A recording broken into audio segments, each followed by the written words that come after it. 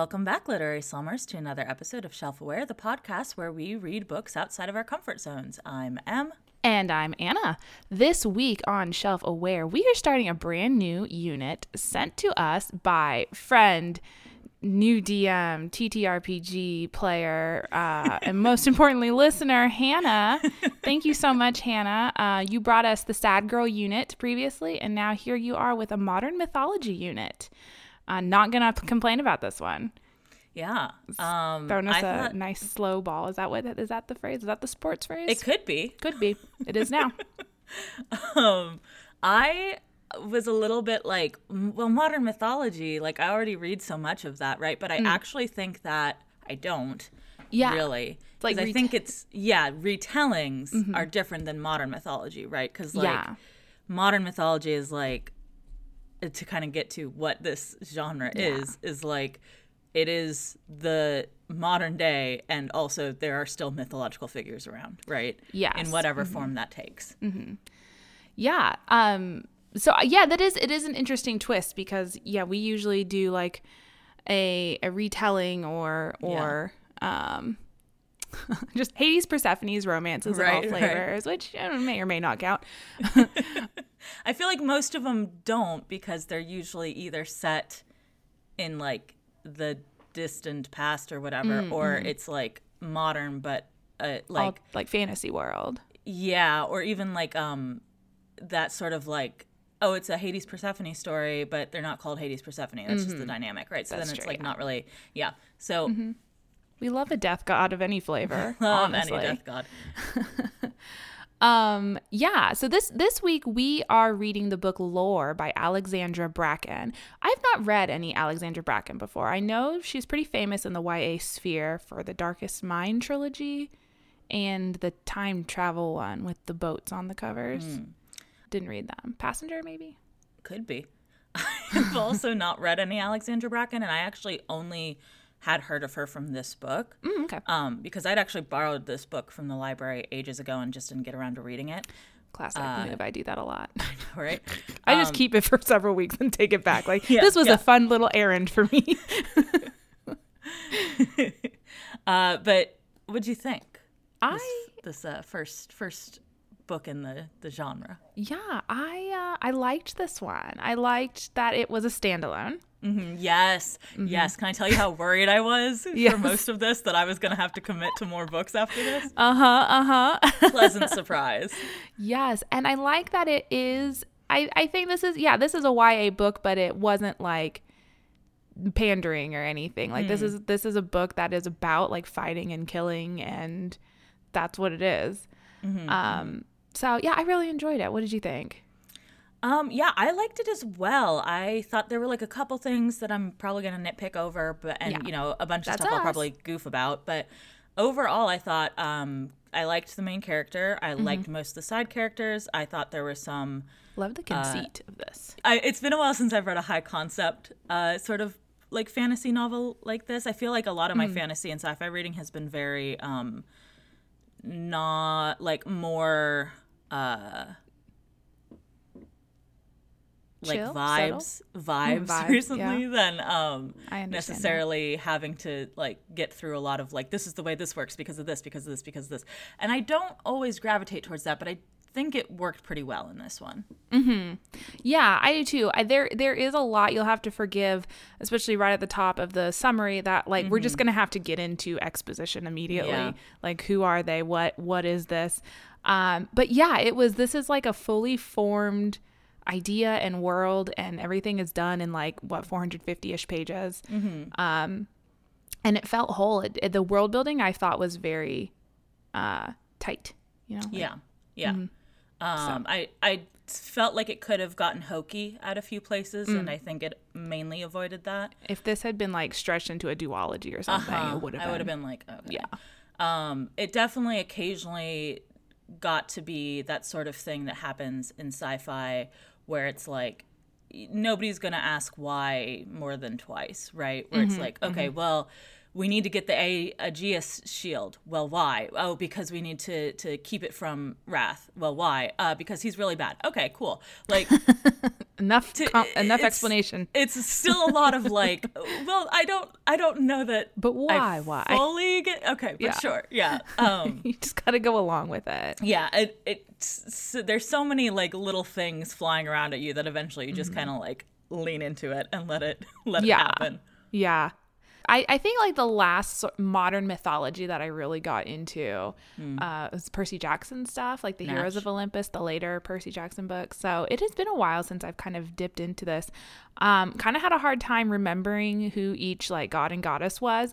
For like legit spent the first half of this book being like, yes, Athena, the one who's married to Zeus. And I was like, no. Oh wait, nope, that's nope, very incorrect, very wrong. This girl has daddy issues, and the daddy is Zeus, though. I mean, that's also, incest was very big in the Greek pantheon. Not that particular one. Not that one. I don't think. Not that one. She's his brainchild. I have not strayed far from my Greek mythology, Greek myth kid roots. It's your bread and butter. Yeah, I didn't have any trouble remembering who the various gods were. But kind of on the flip side of the point you raised of like, yeah, it took a second to get into it. I felt like the gods in this were, it was interesting the way that they were like presented, right? They weren't necessarily, she wasn't choosing to focus on necessarily like the things that usually get focused on with them, like Athena as like the city sort of thing was a very interesting like conceit that I don't see used very much as like different cities. Emphasis for her. Yeah, or like Apollo being like medicine. Healy I mean, boy. like that definitely is a thing, but I feel like he like generally in portrayals people lean towards the music part more. So I thought she made some interesting choices in terms of like how these gods were interacting with the world as after all of these years and whatever. And I thought she did some cool stuff with sort of meta text in terms of the myths and how myths are passed down and remembered and how that like how things change and like does it matter more what the story ends up being or does it matter more what you actually did, Yes. Yeah, so to kind of segue into like who would you recommend this book to? I feel like this could be like a widely appreciated one. Like I said, I think it's very good. It is a YA book, so you're gonna get some of the YA tropes with like the friends to lovers situation in the middle of combat and pairing the spares and all this stuff. But it's pretty solid. The writing is good. World building's good. It doesn't pull its punches. I liked it. Solid. Yeah. Read it. Join us. Thank you, Hannah. I agree, and I think if you are a YA fan of the same like age as us who came up in a certain era of YA, like this really reminded me of some of the books that I read in high school in terms of like the Cassie Clare of it all, the Holly Black of it all, like that sort of and I mean like Cassie Clare, we can dissect that, but we don't have enough time to dissect Cassie Clare today. No. That's for our Patreon. That's for our Patreon. I think that this felt a little nostalgic for me in a way, where like I haven't really dipped into this kind of YA genre in a while, and I liked it. It was fun. Agreed. Well, what else have you been dipping into lately? Well, I accidentally sort of, I guess, read a book that kind of plays on modern mythology, but not really. Continuing my trend from a couple weeks ago of reading books in romance series that I had kind of fallen off of. I just finished the third book in Olivia Dade's, can never remember how to say it, series, which the third one's called Shipwrecked, but the whole series is about like a cast of a basically Game of Thrones and various little romances and whatever. So in this particular one, it's two actors who are cast as like these enemies to lovers who are shipwrecked, so they have to go film away from like the rest of the crew, and they kind of have like a little enemies to lovers thing going on. And I like it. You know, it's just it was a lot more like life, I feel like, because than the other two in the series. Like, it was a lot less hijinks, I think, than the other two in the series, because it was a lot more of just like them filming together for literally like 6 years and then kind of like trying to navigate their relationship after that and how that is going to play out. And it was definitely different, I think, than the first two, and I did enjoy it. And also, she's a big body positivity writer, so you know, that's always a plus in romance, I feel like. I need to check out that author. And the mythology connection was that the show that they're all on is like based on the Aeneid, so there's a lot of myth references. Gotcha. I realized as I said that I had said there's a connection. And I was going to roll with it. Yeah, cool. What have you been reading? Well, I did read the novella A Dead Djinn in Cairo by P. Djeli Clark, which I think you've mentioned on the podcast before. Yep. Just kind of going through the novellas and short stories to prepare to read A Master of Djinn, which is the first official book in the series. It was only it's like the most recently published one. But it was really good. It's like it takes place in Egypt in 1912, I think, and it follows a woman detective who she investigates like paranormal crimes because some event happened and now there are jinn and angels and all kinds of like paranormal creatures, and Egypt has become like kind of a pretty big, powerful country. Like they overthrew whatever imperialists, those guys. They made the white people leave.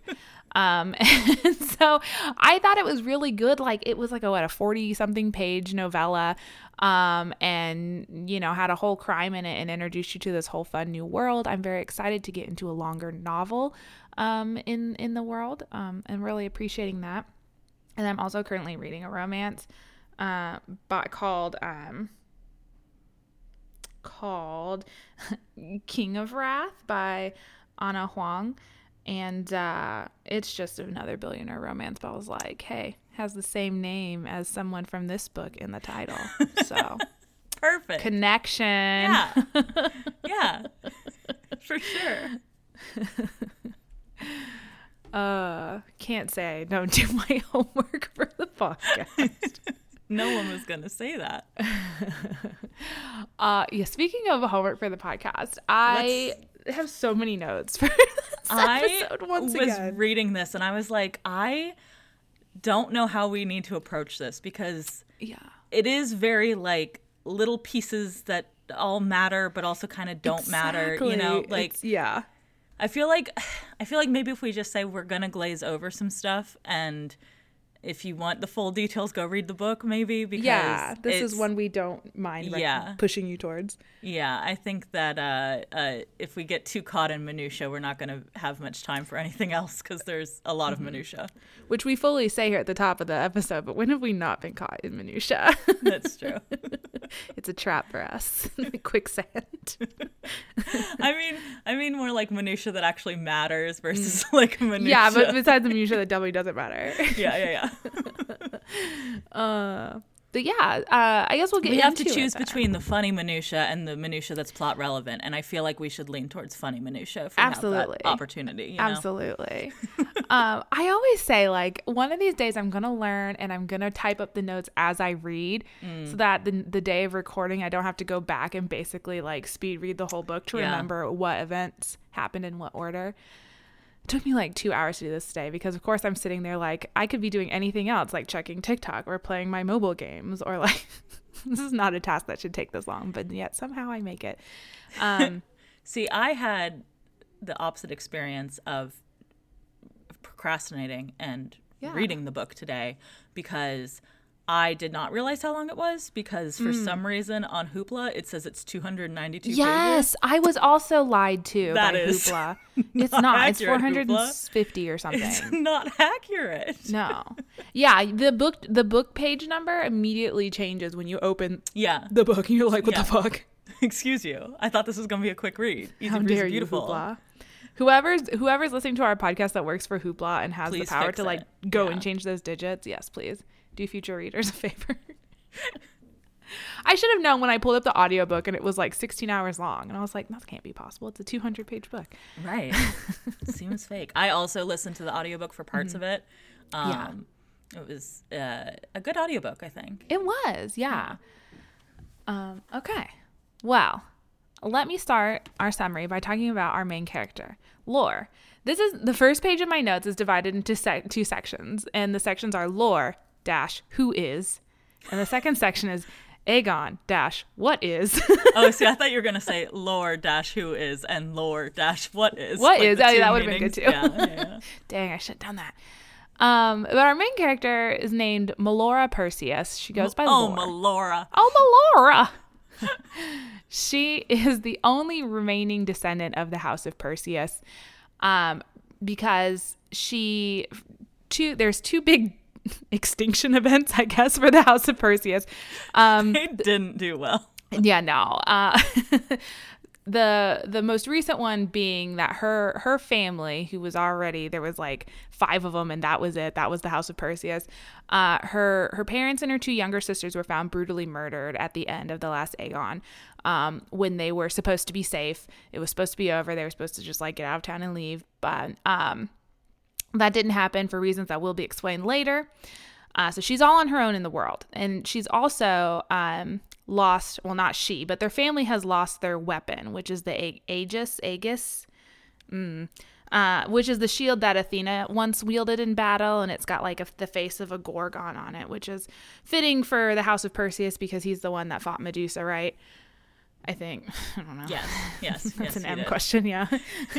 I refer to the expert. I'm not 100% sure, but I think the Aegis has Medusa's head on it. Don't quote me on that, though.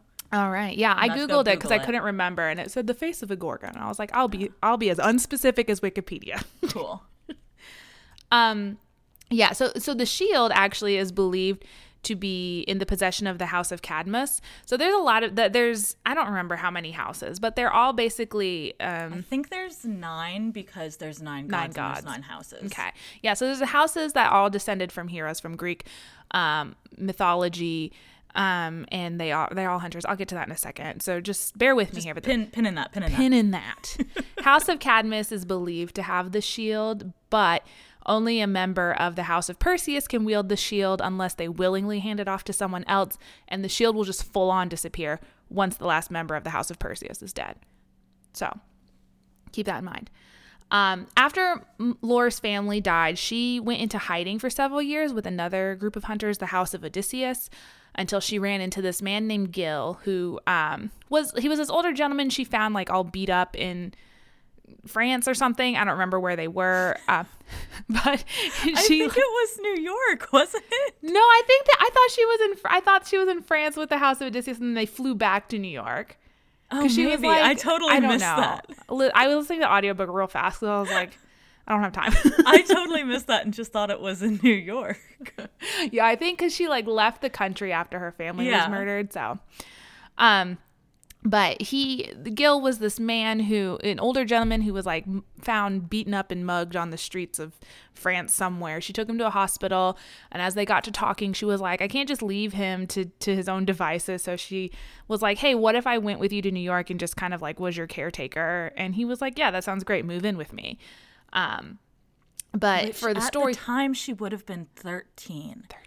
And that's wild that nobody involved raised any flags. No one of that. I don't know. She has all kinds of fake documentation due to the nature of her upbringing. So I don't know, man. I assumed, like, before we got some hard numbers down, I thought she was significantly older than she was. Yeah, I thought she was like 19 like 21 or something. Yeah. But no, she was. So then I was 17. Like, okay, she was like 18 at the time that she got together with Gil and started working for him as like a caretaker. No, she's 13. She's fully 13. And no one at the airport like was like, what's up with you traveling with a minor who you're clearly not related to because you don't have matching passports even a little bit. There must have been just like a sprinkle of magic there, which we'll get to later. But it's a big like, how did this come to be? How was Gil not like, all right, and what about your family? Like, But Gil passed away 6 months before the beginning of this story, and he left his home and a bunch of money to Lore and her roommate, and also Gil's roommate, Miles, who is just kind of another kid that Gil took into the home, became Lore's best friend. Gil's just running like a teen camp here for 2 kids in his brownstone home in New York City as a 70-something-year-old man. It's probably fine. It's probably fine. And Lore's thing is like at the moment she doesn't have to work because she was given a lot of money by Gil, but she takes part in this underground fighting ring just so she can feel something because she has been raised as a fighter. She's a hunter, and so she's really, really good at it. But she doesn't want to be involved with her past life of being a hunter and doing this event called the Aegon. Okay, what is the Aegon? It is, there was a poem from Zeus that says Zeus is feeling lyrical. Zeus was having some feelings, got out his journal, wrote this angsty poem to his 9 children who betrayed him. Siblings. And siblings, yes. Poseidon was in there. Yeah. Oh, that's right. He was.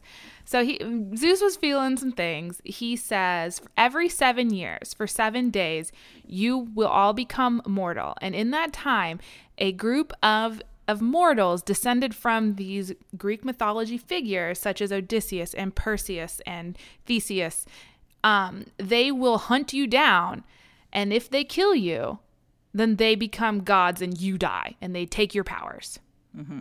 So the 9 gods that were involved in this were Athena, Artemis, Apollo, Poseidon, Hephaestus, who has been permanently removed from the Aegon for a long time. He does not come up in the story, really. Definitely thought he was going to show up at some point. I thought he was going to be secret. Because they mentioned him in such a way that it was like, we don't really know what happened to Hephaestus. We don't talk about Hephaestus. No. Yeah. Aphrodite, Dionysus, Hermes, and Ares. Those are our 9 peeps. So the hunter who deals the finishing blow will ascend to godhood, and then it's kind of like whatever house they belong to, they kind of just like bestow them with favors and whatever godly power they have. So at the beginning of this novel, the only original gods who are left alive are Athena, Artemis, and Hermes, who is only alive briefly. We see him die in the prologue. It's a surprise to everybody else later in the book. To the readers, we're like, we knew. Also, I should mention that this society of hunters and gods, whatever, they think women are weak and can't assume power. Like, women are allowed to be hunters. They're allowed to do fights and stuff, but they're not allowed to have any power. And the first extinction event for the Perseus family was when one of the women in Lore's, one of the ancestors in the house of Perseus, she became the new Poseidon, named herself Tidebringer. And then I think I can't remember if the other hunters all decided let's gang up on them and kill them all off, except for, one branch of the family, or if it was they felt like they were cursed and people kept dying. I can't remember exactly what the situation was. I'm pretty sure it was the Cadmeads were the ones who did it, because I think that that was the thing later that they were like, because that's how they got when they took the shield. Okay. Yeah, and then that's also when her father had to turn to them to try to make an alliance, and it was like, oh, you're lowering yourself to us even though we killed your whole family. This makes a lot more sense now. Yeah. Mm-hmm. Wonderful. So that's a lot of the background info you need to know at this point. I also would like to say, as the Greek mythology nerd, I do think that was one of the moments of okay, so you just had to do it this way to make it work later, right? Of because it's all the gods are Zeus's kids, like you said, except for Poseidon. And there is a plot important reason why Poseidon needs to be one of the gods involved in this shenanigans, but thematically it doesn't make sense that he's here. Because the whole the themes of the book are all generational breaking generational curses and father-child relationships and whatever, and then you've just got Zeus's bro is just hanging out, I guess. Whoopsie daisy. Whoopsie, I just ended up here so that we could have someone who could flood the city later. Don't worry about interesting that it's Poseidon and not Hades, because Hades is the one that's usually you're the bad one. Look at you there in hell. Well, and also a kind of because I feel like that's kind of the classical view of things is like Hades equals evil because we're conflating him with the Christian devil, right? But if you read a lot of Hades Persephone romances, you know that's a misconception. Right. And I think now also that like because everyone's horny for him, absolutely, that has kind of become not the case so much, that people are generally like, Hades is cool, obvs. Everyone dies. And usually the one that everyone's like, fuck this guy nowadays is Zeus. But this book had a pretty like seemed neutral, neutral to positive view of Zeus. I feel like Zeus was kind of the one keeping Zeus was things wronged. Zeus was the hero here the whole time. Yeah. It did. Now that you're thinking about it, like kind of all of the most negative characters are women. Yeah, I did. That was also a thing of like, I feel like the big twist one worked out well, but I was for a minute there like, really, the whole thing is going to be men repressing women and this is where we're going? Okay. I guess there's a reason why they repress the women. This was in classic YA of our youth syndrome of there is one main girl, several boys, and then maybe one other girl who doesn't get very much screen time and is kind of there and maybe backstabs a bit. Yeah. Yeah, that was the dynamic. That happens like 3 times. Yes. So we got our background info. More will be coming, don't worry. But that's all the background info you need to know now, I think. Apologies if you needed more information and I didn't provide it. Go read the book. It's fine. So our story begins with Lore in her fighting ring, and a boy, very cute, hunky boy named Castor shows up to the fighting ring and initiates a fight with her. Who is Castor? This is Lore's former fighting partner, like that close bond that brothers in arms have, that kind of fighting partner. He's from the House of Achilles, and he's thought to have died of leukemia some time ago. So this is a huge surprise to Lore. They do a fight, and Castor leaves Lore with a cryptic message saying, he's looking for something and I don't know if it's you. And he leaves her a clue of where to find him if she wants to meet up. Laura's like, I have no interest in my old life coming back. Like I did the whole hunter thing for a while. My whole family died. I want out. And by for a while, she means until the age of 10. Until she was 10 years old and she retired. And actually never was a full hunter. Yeah. So she's like, well, that's really weird. I don't know if I'm going to pursue this because that sounds like a mess for me. I'm just going to go home. And when she does, who does she find bleeding out on her front porch step but the goddess Athena, bleeding from a severe wound that she says she received from Artemis, her sister. They used to have an alliance, but Artemis is suddenly like, fuck you, and tried to kill Athena. She demands shelter and aid from Lore. Lore's like, ugh. If I don't bring her in here, then other hunters are going to show up to my house and it's going to be a whole thing. I might die, so... They're so horny for god blood. They're so horny for god blood, yeah. So and she also, the roommate Miles is there and he's freaking out. He's not good with blood and injuries and stuff. So he's like dry heaving in the background. He doesn't know anything about the Aegon or gods. But Miles he's clocked filling another classic YA urban fantasy role audience of stand-in. Yes, audience stand-in, mundane person who is brought into the hijinks, and so we can explain everything. The reason for exposition, Miles. Thank you, Miles. You've done a great service to this book. We appreciate your existence. Yes, he knows nothing of the Aegon or gods. He's what they call unblooded, which sounds, I don't know, kind of gross prepubescent woman thing. I didn't like it, but that's what he is. And Athena convinces Lore after some discussion. She's like, hey, we should make a deal. If you help me in this Aegon in these 7 days, you help me stay alive, don't let me die, I will tell you who killed your family.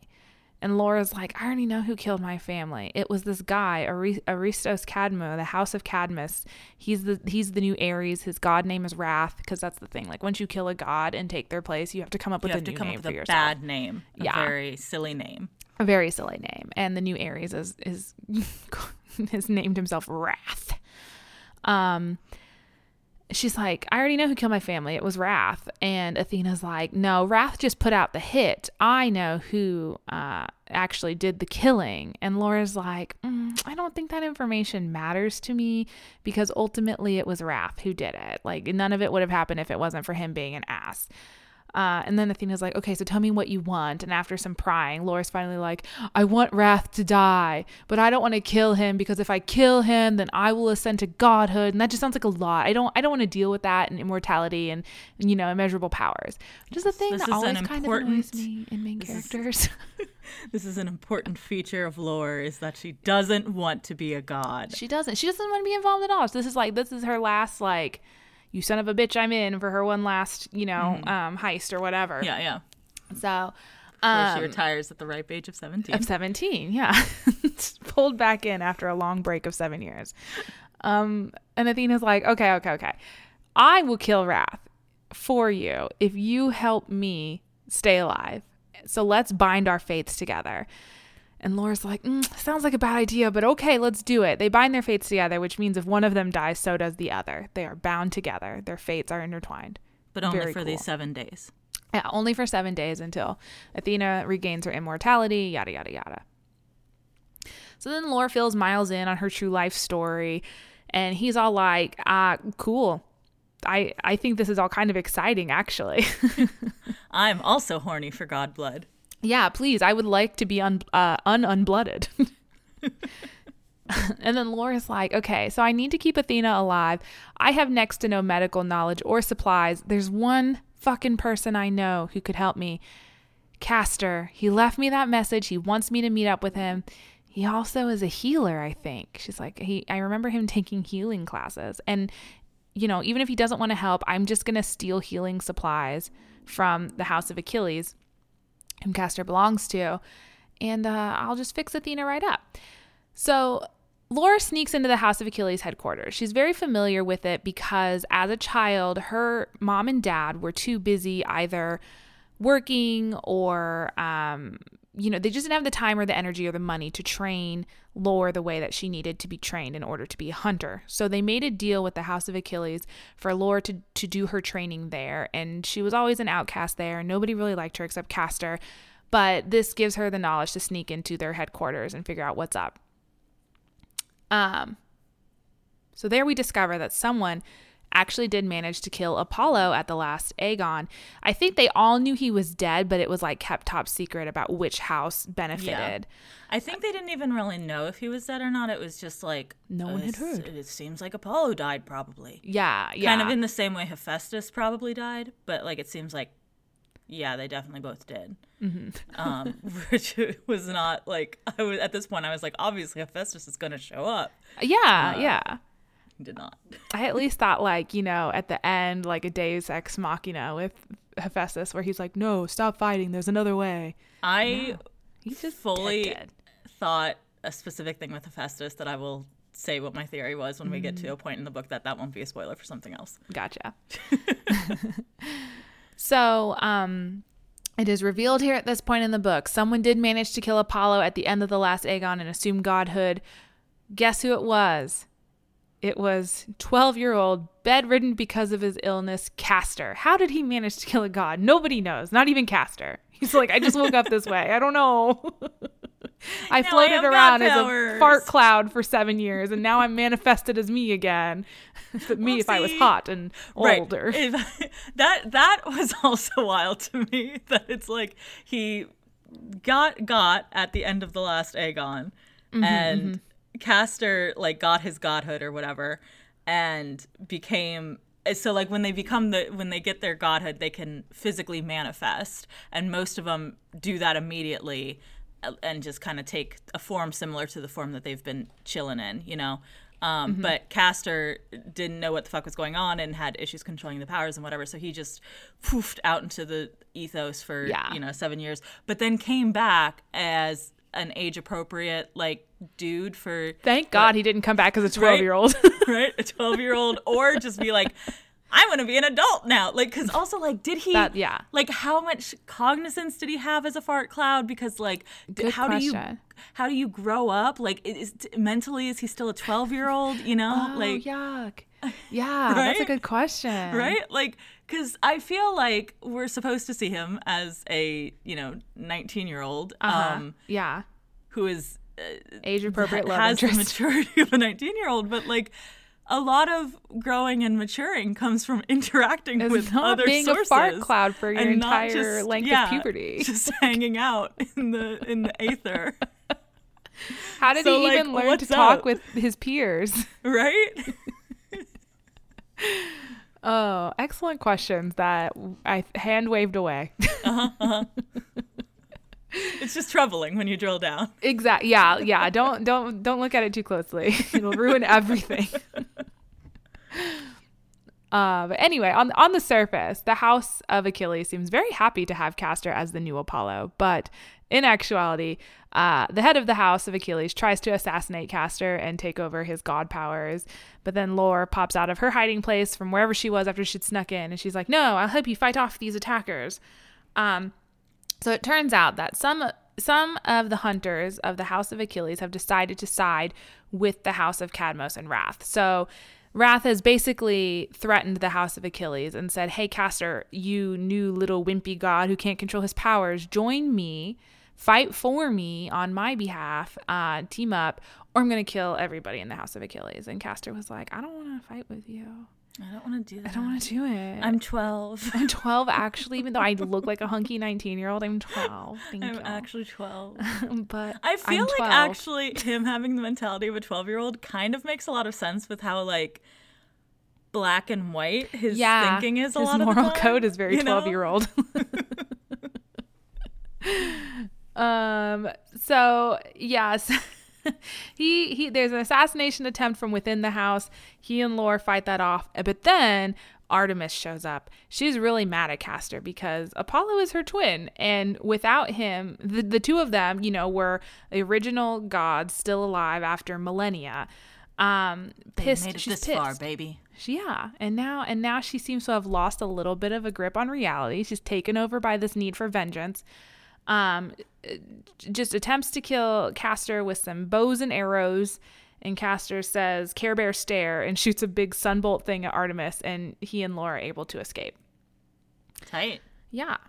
So Lore's like, come home with me. I need you to do me a real quick favor. I'm not going to tell you what it is. Just come with me. So they go back to Lore's house. They also take with them a messenger from the House of Achilles. He's a character named Evander. He goes by Van. He was another of Castor's childhood friends, kind of rivals with Lore, like in a way that he was just jealous they were so close and he didn't have someone. It was very predictable that he was horny for Castor. Mm-hmm. Even though he denied it vehemently. Yeah. He was like, no. It was because you were so self-confident and I wasn't. Yeah. It was because you had boobs and Castor liked that. And Castor is straight. I'm sorry. Dang it. But Van is a very useful character and I liked him a lot.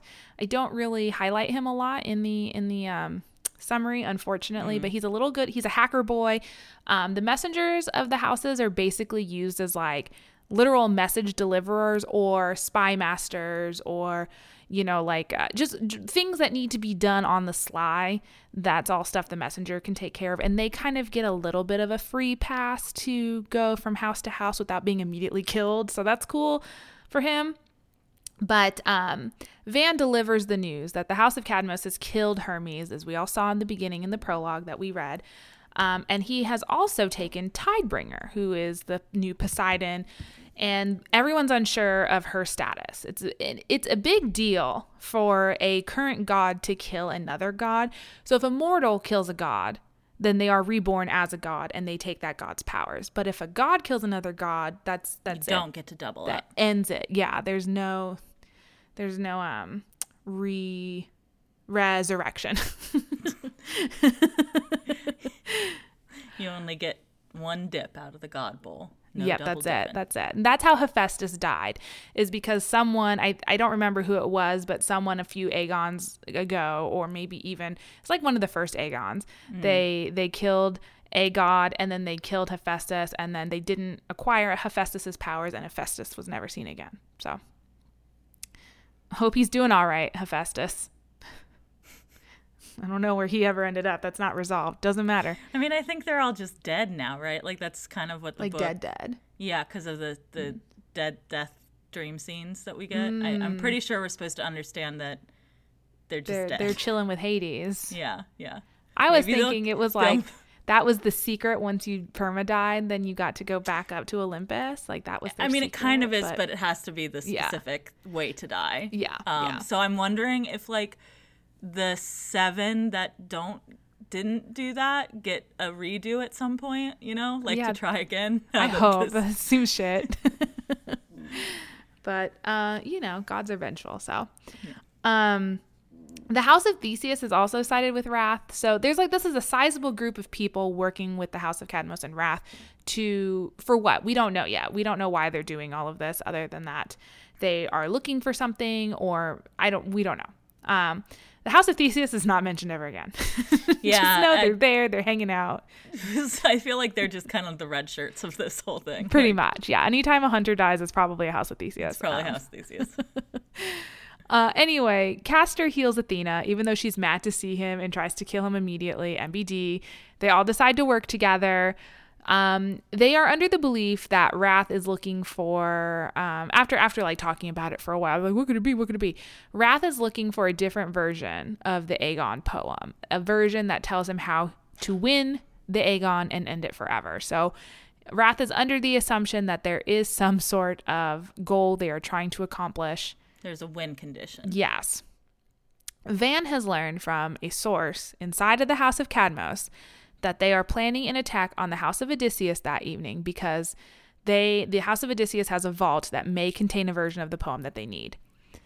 I guess they're kind of like some lore keepers. Yeah, because like I feel like with Odysseus, it was like, okay, Odysseus is known for being like wily and clever and whatever, so it makes sense that they're like the knowledge ones who do the studying and are the nerds. Mm-hmm.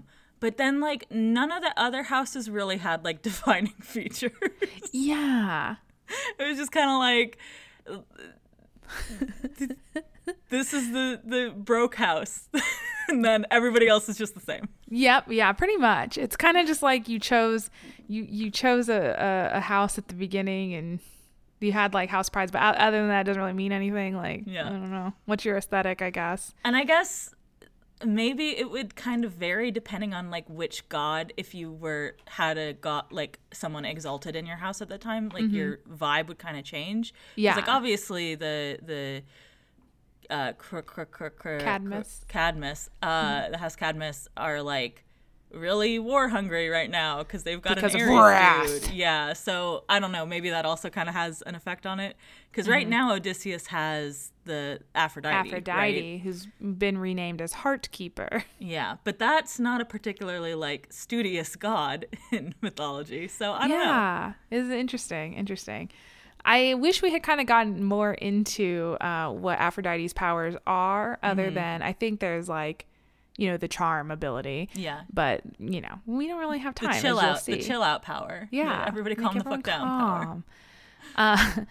So Castor is like, hey, Lord, you have an inn at the House of Odysseus, right? Because when your family died, didn't they house you? And she's like, yeah, I became very close friends with this girl named Iro. She was the daughter of my mom's old BFF. So basically, Laura's mom used to be from the House of Odysseus until she married Laura's dad and then joined the House of Perseus. But the family kind of like cut off ties. That's also wild to me that they like disowned her for going over to Perseus. I mean, I guess because the House of Perseus sucks now might have been the thing.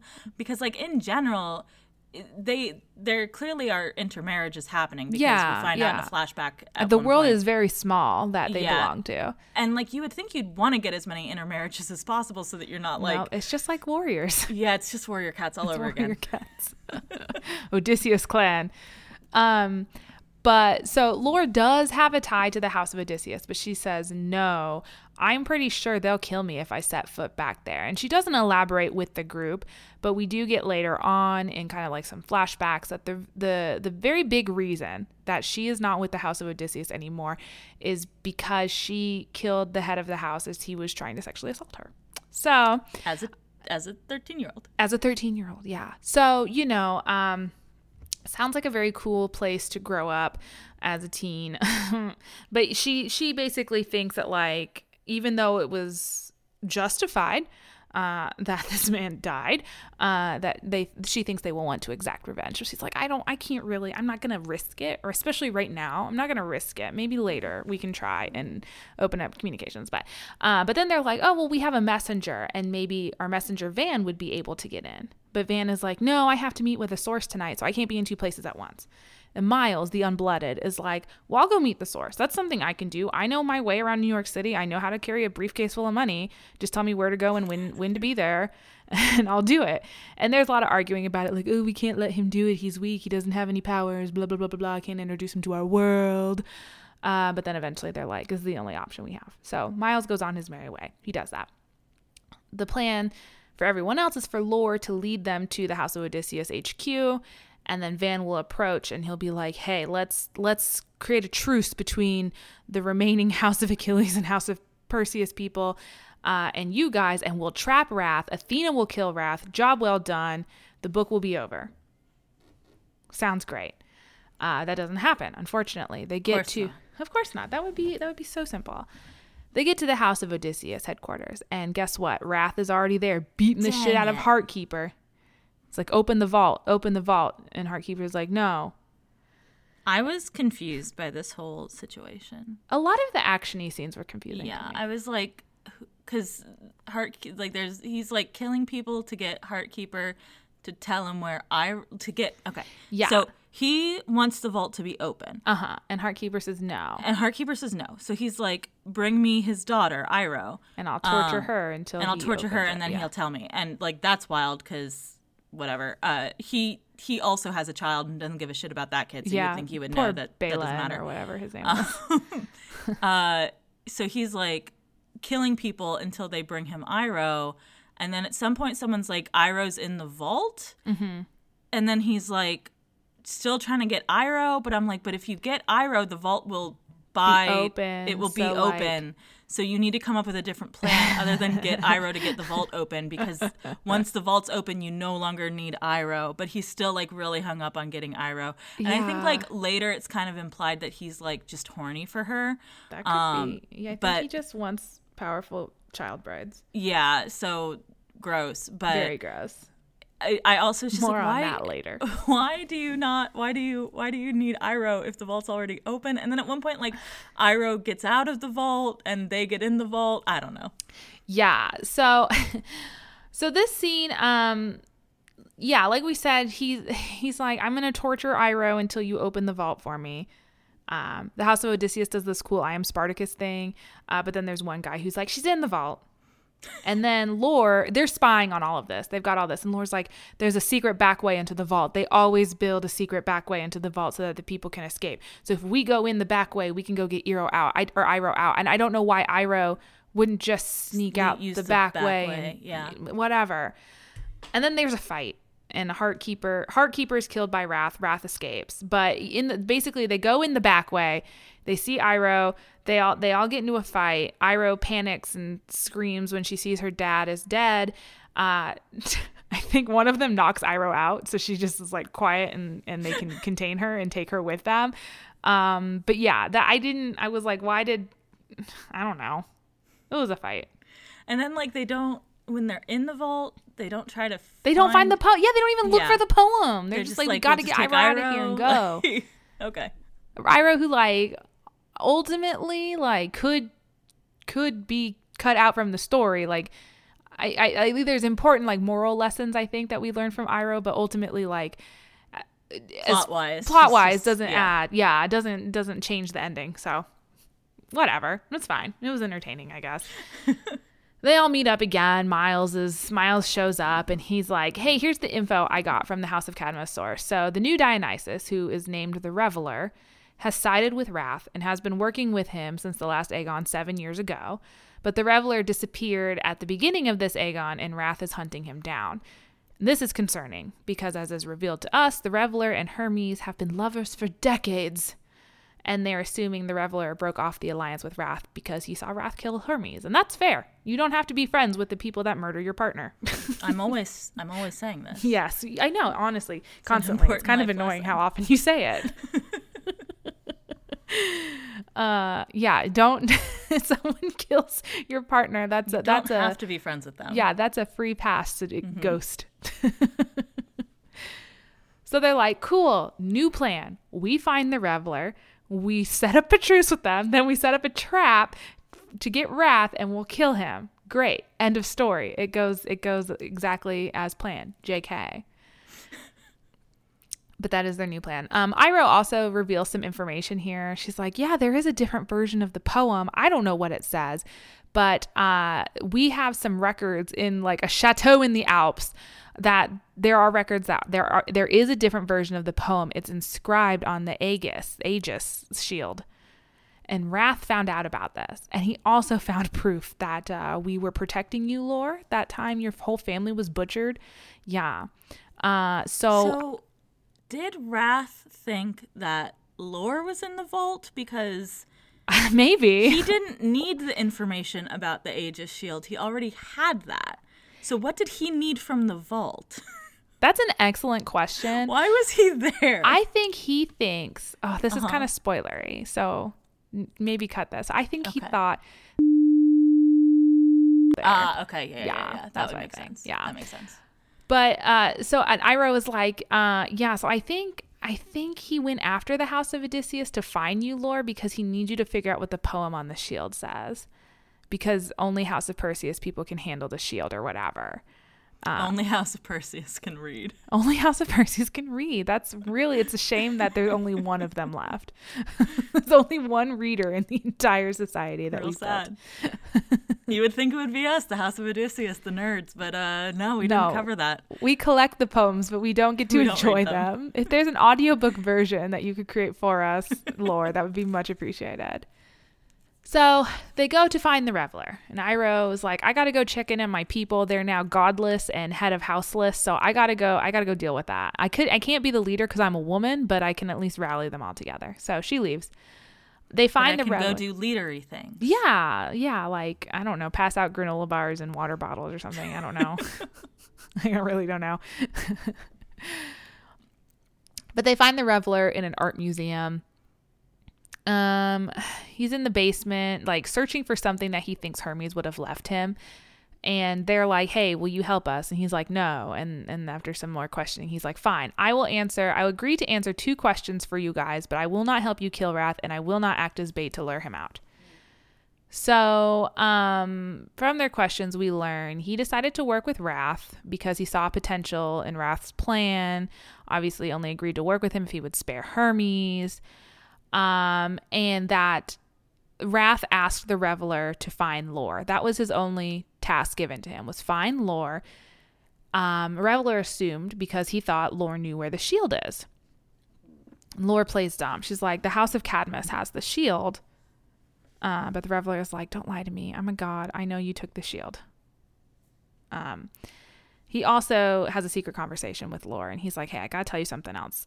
The reason that I, specifically, the lover of Hermes, was tasked with finding you, Lore, is because you know that old man that you worked for that took you in when you were 13 to be his caretaker, his employee, child labor laws? Gil? Yeah, that was Hermes in disguise the whole time. Okay, so here was my theory. Yes. Was first off, I thought Miles was actually going to turn out to be Hermes because he didn't say Hercules wasn't like Hercules. He was from the House of Heracles. The Reveler didn't say like the Hercules. Yes, the Hercules, Disney's Hercules. The Reveler didn't say like, oh, Gil did it. He was just like, oh yeah, you've been living with him. He's been protecting you. Yes, that's right. And then she says like, do you mean Gil? And he's like, oh, is that what he was calling himself? So like. I thought this was like twist. A misdirect, and Miles was really Hermes. That would have been good. But then later, as it went on, and it was like more clear that Gil was really Hermes, I thought that Miles might have been Hephaestus, but he wasn't. Because like, why else would he be taking it? Like, there was never any reason given to why Miles moved in with them. So just vibes. I guess they just needed someone else to be in the house so Lore wasn't sad. Yeah, pretty much.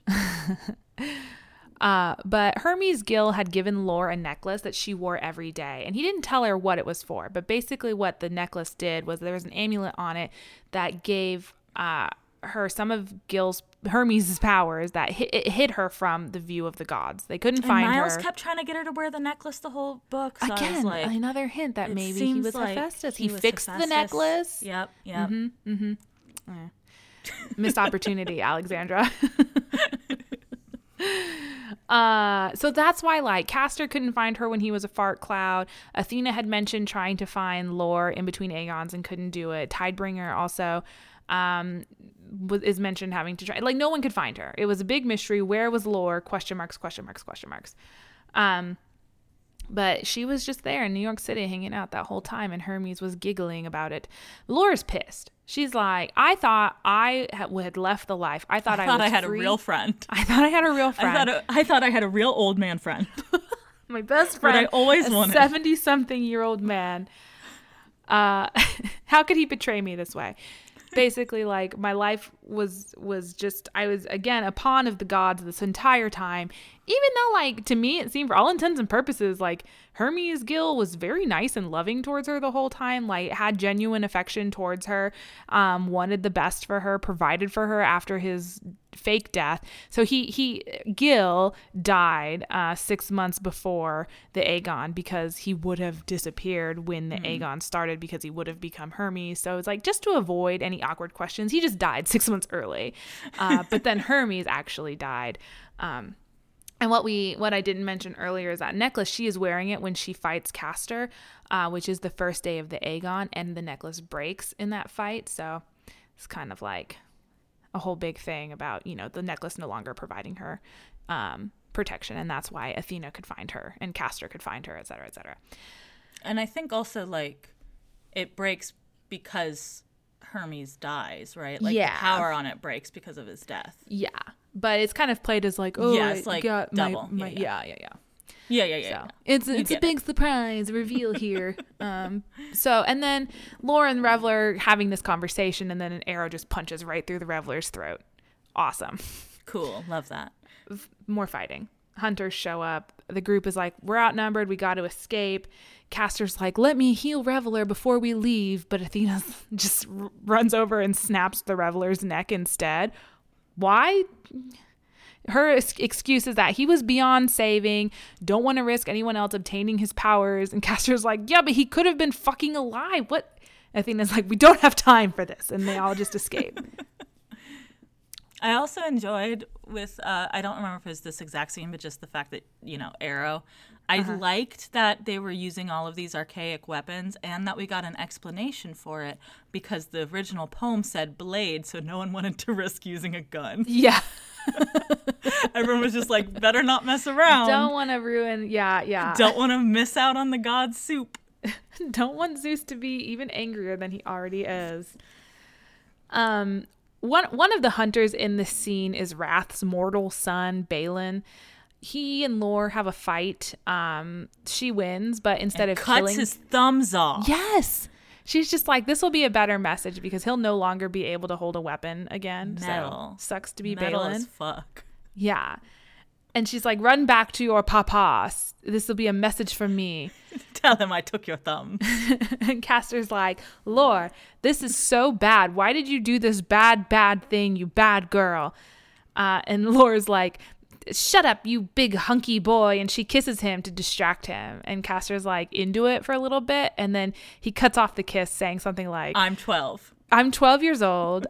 Come back to me when you mean this, kiss, or something like that. And then he runs after Balin. And Lore's like, ugh, and follows. Like, she's like, why won't he just let Balin go back? So, okay. So Castor, he feels it is a bad thing that Lore don't do any violence. Took Balin's thumbs. instead of just killing him. I don't right, because Castor has killed multiple people at this point. Absolutely. Yeah. Like, just and Balin was a threat to her life. She spared him. What was she supposed to do? She only took his thumbs. Yes. She thought, she's like, I could have killed him. That would have been easy though. I'm going to do this instead. It was a reasonable and measured response. Yes. And Castor was like, this was bad of you. This was terrible and you're a bad person. And I'm disgusted. The epitome of morality, I guess. As only a 12-year-old could be. As only a 12-year-old could be. Lore follows her big dumb 12-year-old boyfriend, and they get to Rockefeller Center, and Balin's like, haha, you fell into my trap. And he like, my thumb trap. He pushes a button, I guess, with a finger. How did he do that without I know. He was like holding a controller in his hand, and I'm like, okay, but how did he push the buttons? But he set off a bomb at Rockefeller Center, and he runs off. Lore and Castor and eventually Athena shows up, and they set about trying to save as many civilians as possible, but Castor passes out. He uses too much of his powers. He's burnt out, so they return back to Lore's home once again. They're hanging out at home, having some discussions about everything, their feelings and whatever, blah, blah, blah.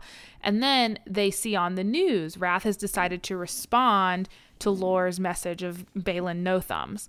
And he goes a little too hard. Like, Wrath, this was unnecessary. He needs to check himself. He does. So, basically, he puts two small girls who are representative of Lore's sisters, who one was a literal baby at the time of her death, and puts them in a brazen bull. You can look that up if you want to. I don't really want to talk about how these children died, but he also leaves a message that says, bring it back. What is it? Probably the shield. Everyone's like, explain, Lore.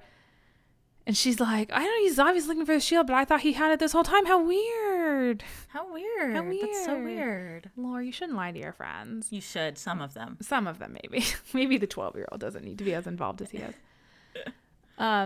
Castor, who has recovered at this point, Castor's like, well, I think our next plan of attack should be to find Artemis and make an alliance with Artemis, because she's the only other original god left. We need her powers. Athena's like, no, that's dumb. Artemis, I don't want to do that. She was mean to me. She was mean to me. She can no longer be reasoned with. Instead, what we should do is destroy troop morale by stealing their weapons and shit. Make them lose faith and wrath. Besides, the only reason Castor wants to meet up with Artemis is to see if she knows how he became a god. No, we still don't know how Apollo died. There's a big argument. Van gets a message from his House of Cadmus contact. He's like, I have some more information for you about Wrath's movements, but I will only speak with Miles.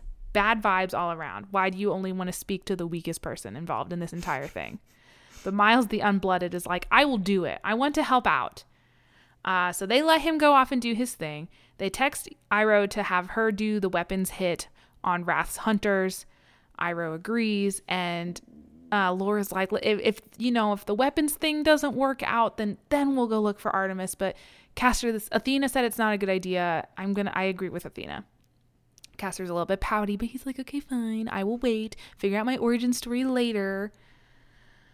We have a little bit of downtime while Miles is off running his errand. Athena and Lore do some bonding. Do you have a philosophical discussion about the misogyny inherent in Greek myths and what that means for Athena as a woman trying to hold up Lore, another woman, and is that hypocritical? And it was a good conversation. Yeah. Mm-hmm.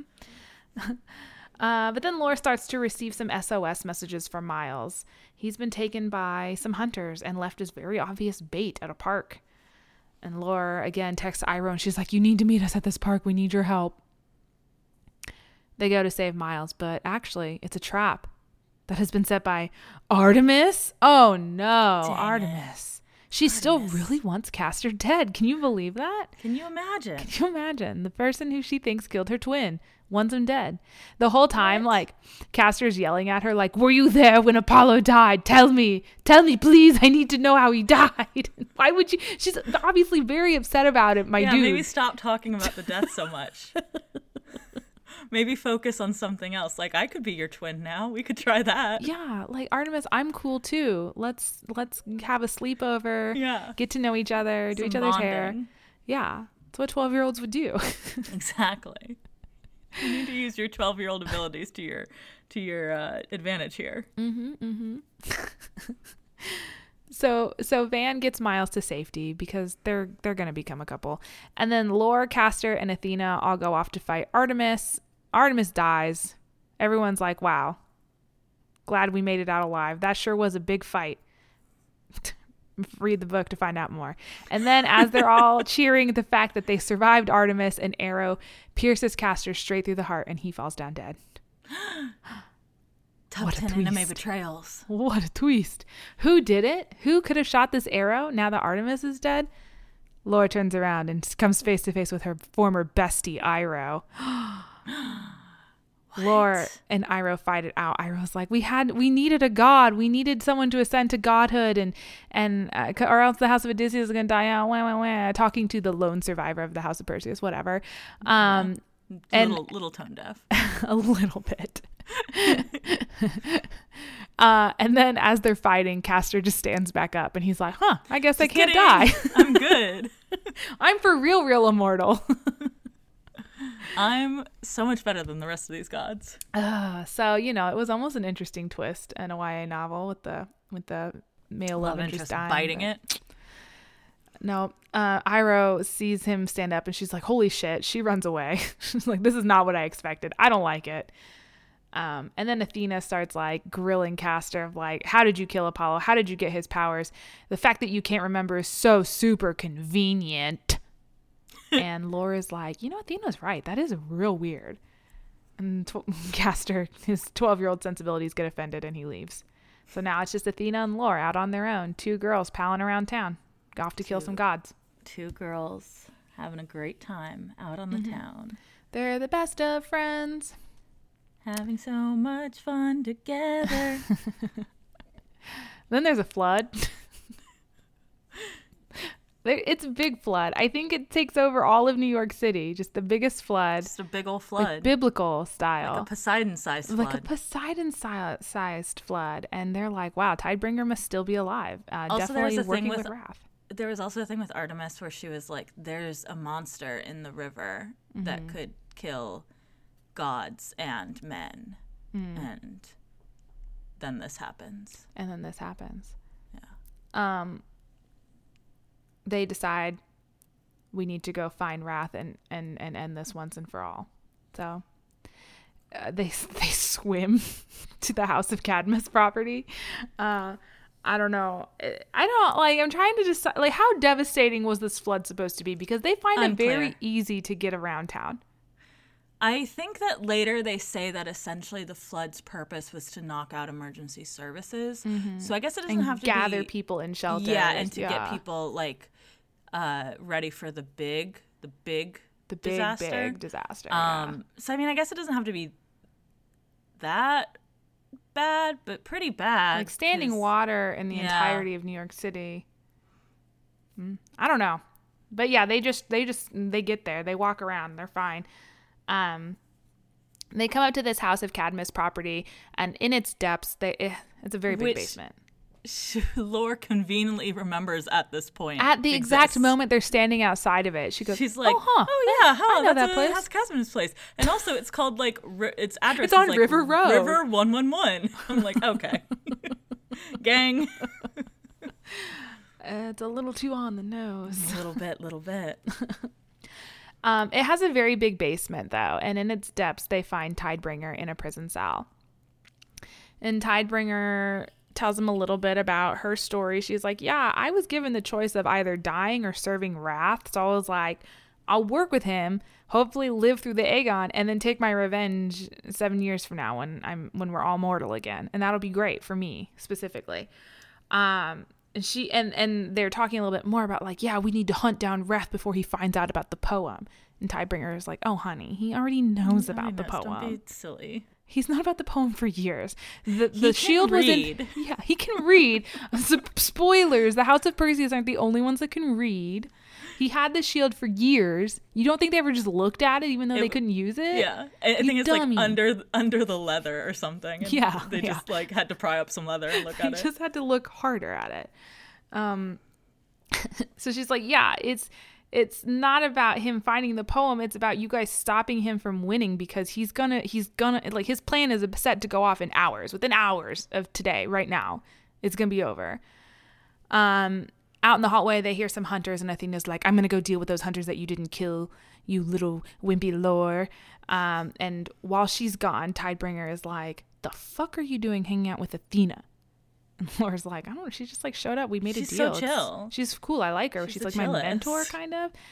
And Tidebringer's we're like best friends. Tidebringer is like, you need to stay away from Athena. She knows everything. Hermes told her everything. And then Athena comes back into the room and kills Tidebringer. Oh my God, what a twist. I didn't see this coming. Top 10 anime betrayals. Yeah. I totally ignored the part where she just like killed Dionysus earlier. I didn't see this coming. I was like, oh my God, I didn't Athena. Either. I was kind of, and like I said, I was pretty bummed about this after they had that like girl power moment. Yes. I was like, why were you so fake, Athena? Oh. But in retrospect, I really liked it, because it was like, in that whole thing, they talk about like myths and like how Athena's brothers and father and relatives were terrible to women, and she didn't do anything to support women. And she comes back with like, number one, she says that because Lore specifically brings up Medusa, and Athena comes back with like, oh yeah, but I actually did that to protect her, to give her something to fight, like, again, like to give her the ability to fight. Yeah. And that misogyny. That is a common like reimagining of the Medusa myth now, and like especially in feminist circles, that's like a lot of like people will say like, oh, Athena gave Medusa the power to like stand up to people and whatever, that's why she gave her this transformation. But like that's not really necessarily, most of the myths at the time did not take that stance at all. It was meant as a punishment. Awesome. So there is kind of that, like, even in her like telling this story about like, oh, but I'm actually such a friend to women and I help other boss babe, like that she's using like the way that stories are told to legitimize, her actions, which actually were very shitty, right? Yes. So it was well done, I think, this twist. Yeah. It made sense when it happened, like, looking back. That women are all mean in this. Yeah, all the women suck. But also most of the men suck, too. Yeah, a lot of people suck. Interesting to read about, though. Yeah. So we get our villain monologue. Here's what happens. So 7 years ago, the last Aegon, before Wrath was Wrath, he was just a mortal, head of the House of Cadmus. He asked Lore's dad if he could marry Lore. He would be gracious. He would wait until she was 12 and had her first period, ready to have kids. Barf. Gross. Dad was like, no, first of all, you just want her because you guys have the shield and you want one of your future children to be able to wield it. I see you. I see what you're doing. Secondly, like, ew, no, gross. She's 12. I think like Lore's family, although it is very sad that, their whole house died out, kind of benefited from that by having to like live in the real world, whereas everybody else is very insular and basically culty. So like Lore's family has to deal with things like paying rent and whatever. Yeah, maybe has a more modern idea of how women should be treated versus like everybody else who's like selling their 10-year-olds to each other. Always a silver lining to be the last of your line. And then as some more conversation happens here, Lore gets really mad, attacks someone in Wrath's home while they are guests of Wrath, which is a huge offense, like red wedding style sort of situation. Fast forward a bit. Lore's parents, the Aegon is going on. Lore's parents aren't able to kill any gods. So like their kind of last ditch effort was like, if we can kill a god and ascend, we can save our daughter from whatever is about to happen to her or whatever people want to happen to her. But unfortunately, Wrath becomes Wrath. The House of Perseus has nothing. So they're like, we're boned. They tell their kids, we got to quit the hunt. We got to quit being hunters. We got to move somewhere nice and safe and just get out of this life. Lore, a 10-year-old, is like, fuck no. I love being a hunter. This is my destiny. You are all cowards and I hate you. She sneaks out of the house. She leaves a window open. She sneaks out of the house, steals the Aegis, I don't know how you say it, from the house of Cadmus and hides it away. She also doesn't want to leave because her best friend, Castor, is on his deathbed, essentially, at this point. So she's like, and she's being very 10 about it. There's a lot going on. Yeah, like not really reconciling with the fact that he's going to die. She's very like, I will become a god and save him sort of thing. Yes. You are all cowards for giving up on Castor. Yeah. So again, that sort of 10, 12-year-old black and white thinking that, she grows out of, but. Yes. Yeah. I mean, she had a lot going on for 10 years old. Like. Yeah. So she hides away the shield, and when she comes back home, she sees her whole family has been murdered. And she has always just assumed it was the House of Cadmus did this in revenge for everything. But in actuality, the person who came to her home and murdered her family was Athena. So Hermes had seen Lore steal the shield. And he told Athena about it because Athena threatened to kill the reveler if he didn't tell her whatever he saw. So Athena knew. She went to torture the information out of Lore's family. Like, where is the shield? Where is Lore? They honestly had no idea what happened. So they just all ended up dying. That sucks so bad for them. Truly. Like, imagine you get woken out of your bed in the middle of the night and some god is like, where's your kid? And you're like, I thought she was I didn't even know she was gone. And then she brutally murders you and your two children. God. But yeah, she was able to get in through the window that Lore left open when she snuck out in the first place. So tragic. Very salty. And if you remember, I don't know if I mentioned this at the top, but like the reason Athena wants the shield is because it was hers. It was hers until Zeus was like, no more shield for you, and gave it to the house of Perseus. So Athena was like, okay, I'll just wait. I'll find Lore in between Aegons when I'm at my full godly power, learn where my shield is, and then force this child to surrender the shield to me willingly so that I can wield it. However, Hermes, realizing probably, I fucked up, he goes to interfere with this plan by taking Lore in, gives her the amulet to hide her from the view of the gods, protects her, and then ultimately dies for having done that. Wrath is pretty pissed. Athena's pretty pissed. And then once he's dead, Athena could approach Lore. And also Artemis was in on this because Athena had made her a deal. She's like, hey, let's kill all the imposter gods during this Aegon. And Artemis was like, fuck yeah, I'm mad about my brother being dead. So Artemis did stab Athena, but it was on Athena's wishes at the beginning of this. I thought it was that Athena just stabbed herself because I thought Artemis was like, fuck no. That could also be. I honestly don't remember. I don't remember. I know Artemis was pissed that Athena threw in with a 12-year-old boy. Yes, Castor. Yeah, Castor.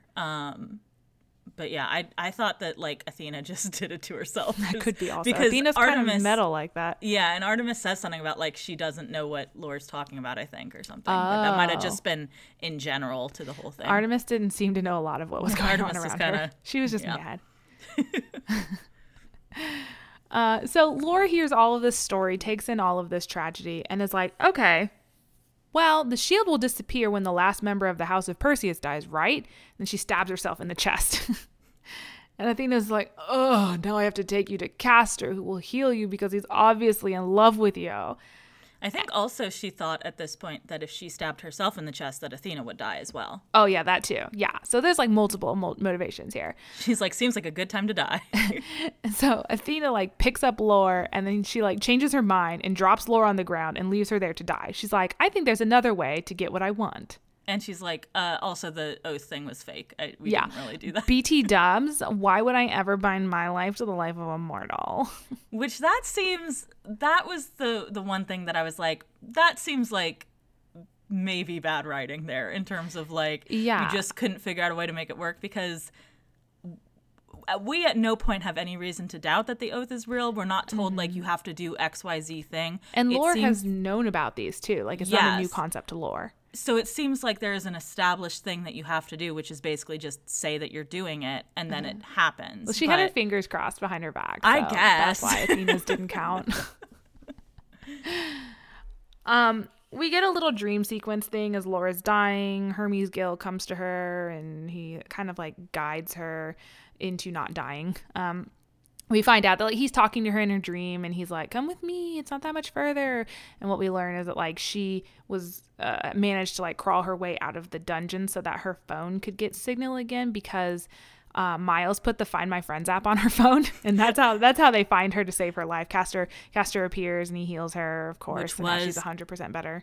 Which was adequately foreshadowed. So yes, it was. They mentioned this earlier in the. Yes, it was multiple times they mentioned Find My Friends. So. Castor and Lore make up and then go together to get the Aegis so shield from where Lore hid it. Castor also announces his love for Lore, and she's like, oh, so that's what I'm feeling. I think I love him too. Sure. Very monumental. Did not care at all about the romantic relationship in this book. Either. It would have been fine if they just stayed fighting partners. Yeah, I was like, their friendship was fine, cute, whatever. Yeah. I wasn't like rooting for them to end up with anyone else. I was just like, yeah, I guess that's fine if they kiss and stuff. Was unnecessary. Yeah. So they get the shield and they see the new version of the poem, and basically there's a couple of lines that are different in this version of the poem, and it implies that whoever is able to summon Zeus with a smoky altar built by conquest, final and fearsome, will win the Aegon. Cool. Not vague at all. They meet back up with the gang. There's also a line about sacrifice, I think. Yeah, there's a line of something sacrifice, yeah. Something sacrifice. Sacrifices come up. In some way. They meet back up with the gang and explain everything, including all of Lore's lying to them, blah, blah, blah, blah, blah. And using their combined brain power, they're like, the reason Wrath wanted Tidebringer to do the floods was to make sure a bunch of New Yorkers were gathered conveniently in shelters around the city, and then Wrath will probably use some the subway tunnels to set up some bombs, and the bombs will go off because everyone in the city, and that'll be his conquest, final and fearsome, and the bombs, smoke from the bombs, cool, that's your altar, right? I also feel like it's important to note that Tidebringer had said that they were like making some sort of chemical thing at the river place, because it's kind of implied that Tidebringer is the monster in the river, but actually it's the chemical thing is the monster in the river that can destroy gods. The sea fire. Yeah. Yeah, which is like fire that uses water as fuel, I guess. I don't know. I think this is a real mythological thing. That makes sense, yeah. It sounded made up. Yeah, but also I think a very similar thing is used in Game of Thrones. So. The green fire stuff. Yeah. Again, this is a very Game of Thrones relevant episode. Also, Iroh comes and she apologizes to Lore and Castor for the big betrayal. And Castor's like, I mean, I didn't die, so all's forgiven with me. I'm 12. We're friends. Let's be best friends. And Lore's like, well, Castor forgave her, so I guess I will too. Because I love him. And I'm a woman. My entire personality is this man I've pledged my troth to. So they go to stop Wrath. Everyone's got their duties, but the only ones that really matter, Lore and Castor are like, we're going to head into the subway tunnels. We're going to fight them together. But Castor gets held up by some hunters. Lore forges on ahead on her own. We see Athena has teamed up with Wrath, and Wrath's son, Balin No Thumbs, is there. And he's like, Daddy, Athena has bad news. I just know it. Like, this is all very suspicious. And Wrath is like, shut the fuck up, son. And Athena's him. like, would be an appropriate time for a sacrifice. Yeah, I think he does die. I think he is killed mercilessly. So that's cool. Lore fights Wrath, and Athena just watches. She's like, I think she's just waiting to see who the victor will be, and then we'll try to do her Athena strategy stuff and talk her way out of whatever. Or just kill whoever's left. It's easier to take on one, because that's what Lore's idea is have them fight each other, and then she'll take out the other one. But they're like already teamed up, so it doesn't work out. And Castor doesn't show up in time to do shit, so useless man. But then Lore has like this mid-battle epiphany about the meaning of the Aegon, and she's like, the whole thing, it has been a test for the ones who betrayed Zeus. The gods must make a sacrifice in order to earn Zeus's forgiveness. So like the whole like the altar and the conquest, like all of that has to be for earning Zeus's forgiveness. Like you can't kill people because that's why you got in trouble in the first place. You got big dumb idiots. So Laura's and like, she kind of makes the point of like, gods always think of sacrifice as a thing that like is given to them, so they don't understand like the idea of personal sacrifice. Yeah. So this is why they're so confused about the whole thing. they're too selfish, all of them. Like, I didn't know that to sacrifice something, I had to give something up. That doesn't sound right. So Laura's like, okay, Athena, we get it. You have daddy issues. Here, take the shield. Take the shield, but you have to destroy it. It'll be your ultimate sacrifice. This is the one thing you want more than anything. Take the shield, destroy it, win the Aegon. But as she's explaining this, Wrath comes up and stabs Lore with a poison tip blade, and Lore just begins dying. I think he's going for Athena, but Lore like gets in Steps the way. in the way. Yeah, She sacrifices. She's wow. like, look, I'm good You girl. got to do the thing, Athena. Athena's like, oh, change of heart, and starts battling Wrath with the shield. And Athena defeats him, but not before he also deals a kind of a killing blow to Athena. And so Athena, she's like, Lore, stop dying. And Lore's like, I can't. I can't stop. I'm on my way to death. And then she's like, okay, well, let's hold this dagger together in your hands, and Lore, you kill me and take my powers and save New York City, because that's my whole thing. I'm a protector of cities. So take my city protecting powers, because even though Wrath is dead, the explosives are still set to go off. And because Athena actually cares about that. Athena cares like, about the city. Yes. Like, yeah. I really liked this ending. And this isn't quite the full ending. But I don't like mortals, but I do love their cities. Right. Well, I mean, like, the idea of, because, I mean, she kind of started the whole thing and was, like, destroying cities and shit, and then that's like so far away from her true purpose, which is to protect them, right? So she's come back all the way around. Yeah, good job, Athena. You did it at the end here. She dies. Athena dies. The ultimate sacrifice. This was the real answer to the Aegon, was giving up your life essentially so that others could do better things with your powers, I guess. Was letting a human kill you in a way that was relevant to like what you were supposed to be doing. Yeah. Yeah. So Athena won the Aegon, but it's not entirely over yet. Lore gets Athena's powers. Castor shows up. He's like, hey, what's been going on here? I finally beat up those 5 guys. What have you been doing? They go around Lore just like punches stuff until the bombs are diffused. Sure, yeah. It's like she goes into this fugue state. So there's been like several points in the book where like Lore just blacks out and gets violent.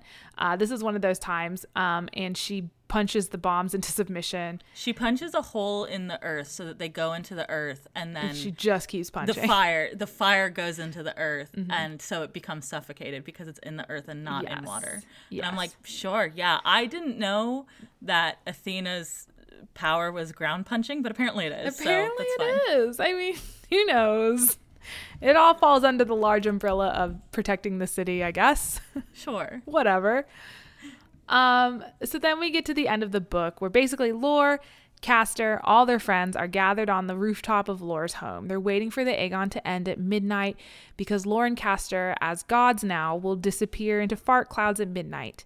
And we find out that Castor and the Apollo thing was that the same sort of situation of Apollo showed up in his room because he was like on the run from some hunters, and he was also found this sick kid there and was like, you know what, kill me, take my powers, you'll do, at least I'll be doing some good, and like I'm fucking tired of doing this anyway. Yeah. So again, like Apollo was sacrificing himself in a way that helped fulfill his original like duty of providing medical aid. Yeah.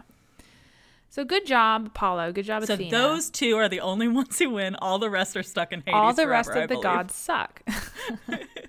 Though, I don't know, maybe Hermes using his power to protect Lore. Nah, because he's in Hades at the end. And that's Apollo true. specifically isn't. True. That's true. Because like she does. She's like, she see sees all the gods. 7 of them.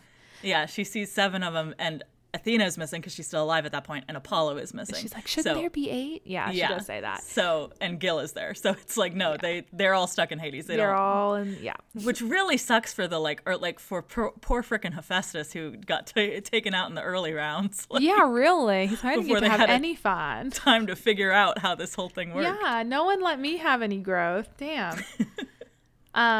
So they're all waiting for midnight to strike, and then Lore and Castor are like, let's pray to Zeus to end the Aegon. And Zeus is like, okay. And then they get to remain mortal, the end. Yeah, I think it's like it was a little rushed there. But it's not entirely clear because they're not sure if they're actually going to are they immortal? Do they still have powers? Yeah.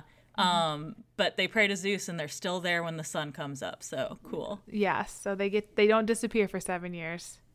And I think they lose their powers because their eyes no longer twinkle. They're not golden. Yeah. So cool. Cool. Fun times. Yeah, it was a really good book. A lot of stuff happens in it. Very action packed. Give it a shot if you are still interested in reading it after you know how everything unfolds. So there's a few things we didn't cover, but Yeah, a few surprises waiting for you. Cool. So what would you like to do next in this unit? What are your thoughts? Definitely different pantheons. Let's step away from Greek, maybe. I feel like that's always the instinct, and it's always hard to do.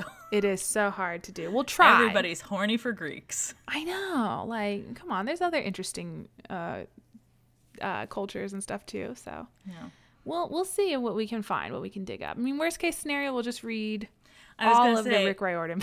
I feel like maybe one of the non-Rick Riordan Presents books. That would be good. Might be a good way to go, especially because I do feel like this kind of genre does owe a lot to that particular, surge of popularity with Mr. Percy Jackson. I agree. And keeping with the theme, I guess, of modern mythology, do we want to try and only read newer books, or do we want to stay contemporary to when the author was writing? I think contemporary to when the author was writing. But I would suspect this probably isn't a super old genre. Yeah, I would agree with that. This does seem like that sort of meta level of stuff that is more popular in the last 3 decades or so. Yeah, I'd agree with that. Cool. Awesome. Well, before we get to that, we've got a Meow Meow Monday coming up next week with Warriors Omen of the Stars, Book 2, Fading Echoes by Aaron Hunter. And then the week after that, we will be wrapping up our dystopia unit with the last book in the unit, which we will be reading The School for Good Mothers by Jessamine Chan. Oh, I've never heard of that before. Interesting. Okay. Wonderful. Wow. Ooh, the cover looks ominous. It's very Handmaid's Tale vibes. Yeah, that's kind of... I was looking at recent dystopias, and it turns out a lot of women are writing Handmaid's Tale, abortion, politics-esque dystopias for some unknown reason. Interesting. Well, cool. In the meantime, if you have any suggestions for books or units you'd like for us to cover on the podcast, either because you think we would love them or hate them, you can tweet at us at shelfawarecast or email us shelfawarecast@gmail.com. As always, thank you to Ben Cope for the use of our theme song. You can check out his YouTube channel in our show notes below. We are also on all of your favorite podcast aggregating platforms, so if you haven't followed or subscribed to us on one of those, you definitely should. Otherwise, we will you know what, we're gonna show up bleeding out on your doorstep, stoop, and make a vow to us that you'll could be a reference to lore, or could be a reference to politics in America for women. Who can right now. say? It's rather dystopian, isn't it? If you use Apple Podcasts or Spotify, we'd very much appreciate a 5-star review. But if you don't, that's all right, because you're allowed to talk about us anywhere on the internet you like. In the words of Alexandra Bracken, intolerable pretty much sums up a lot of human existence. Yeah. Which is fair. Yeah.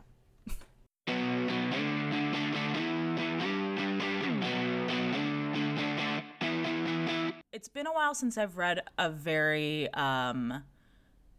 what is the word I'm looking for? Not plot heavy, but, oh fuck, I was thinking about it. Well, sorry, I'm so sorry. No, you're good. It's highly something. Highly... Contagious. High conceit. It's high, heavy high conceit. Octane. A heavy conceit of there's a lot of pieces that you have to... Oh fuck! I know what you're talking about. What now. It's on the tip of my tongue. Like a high, cerebral sort of high concept. High concept. That's it. We're geniuses.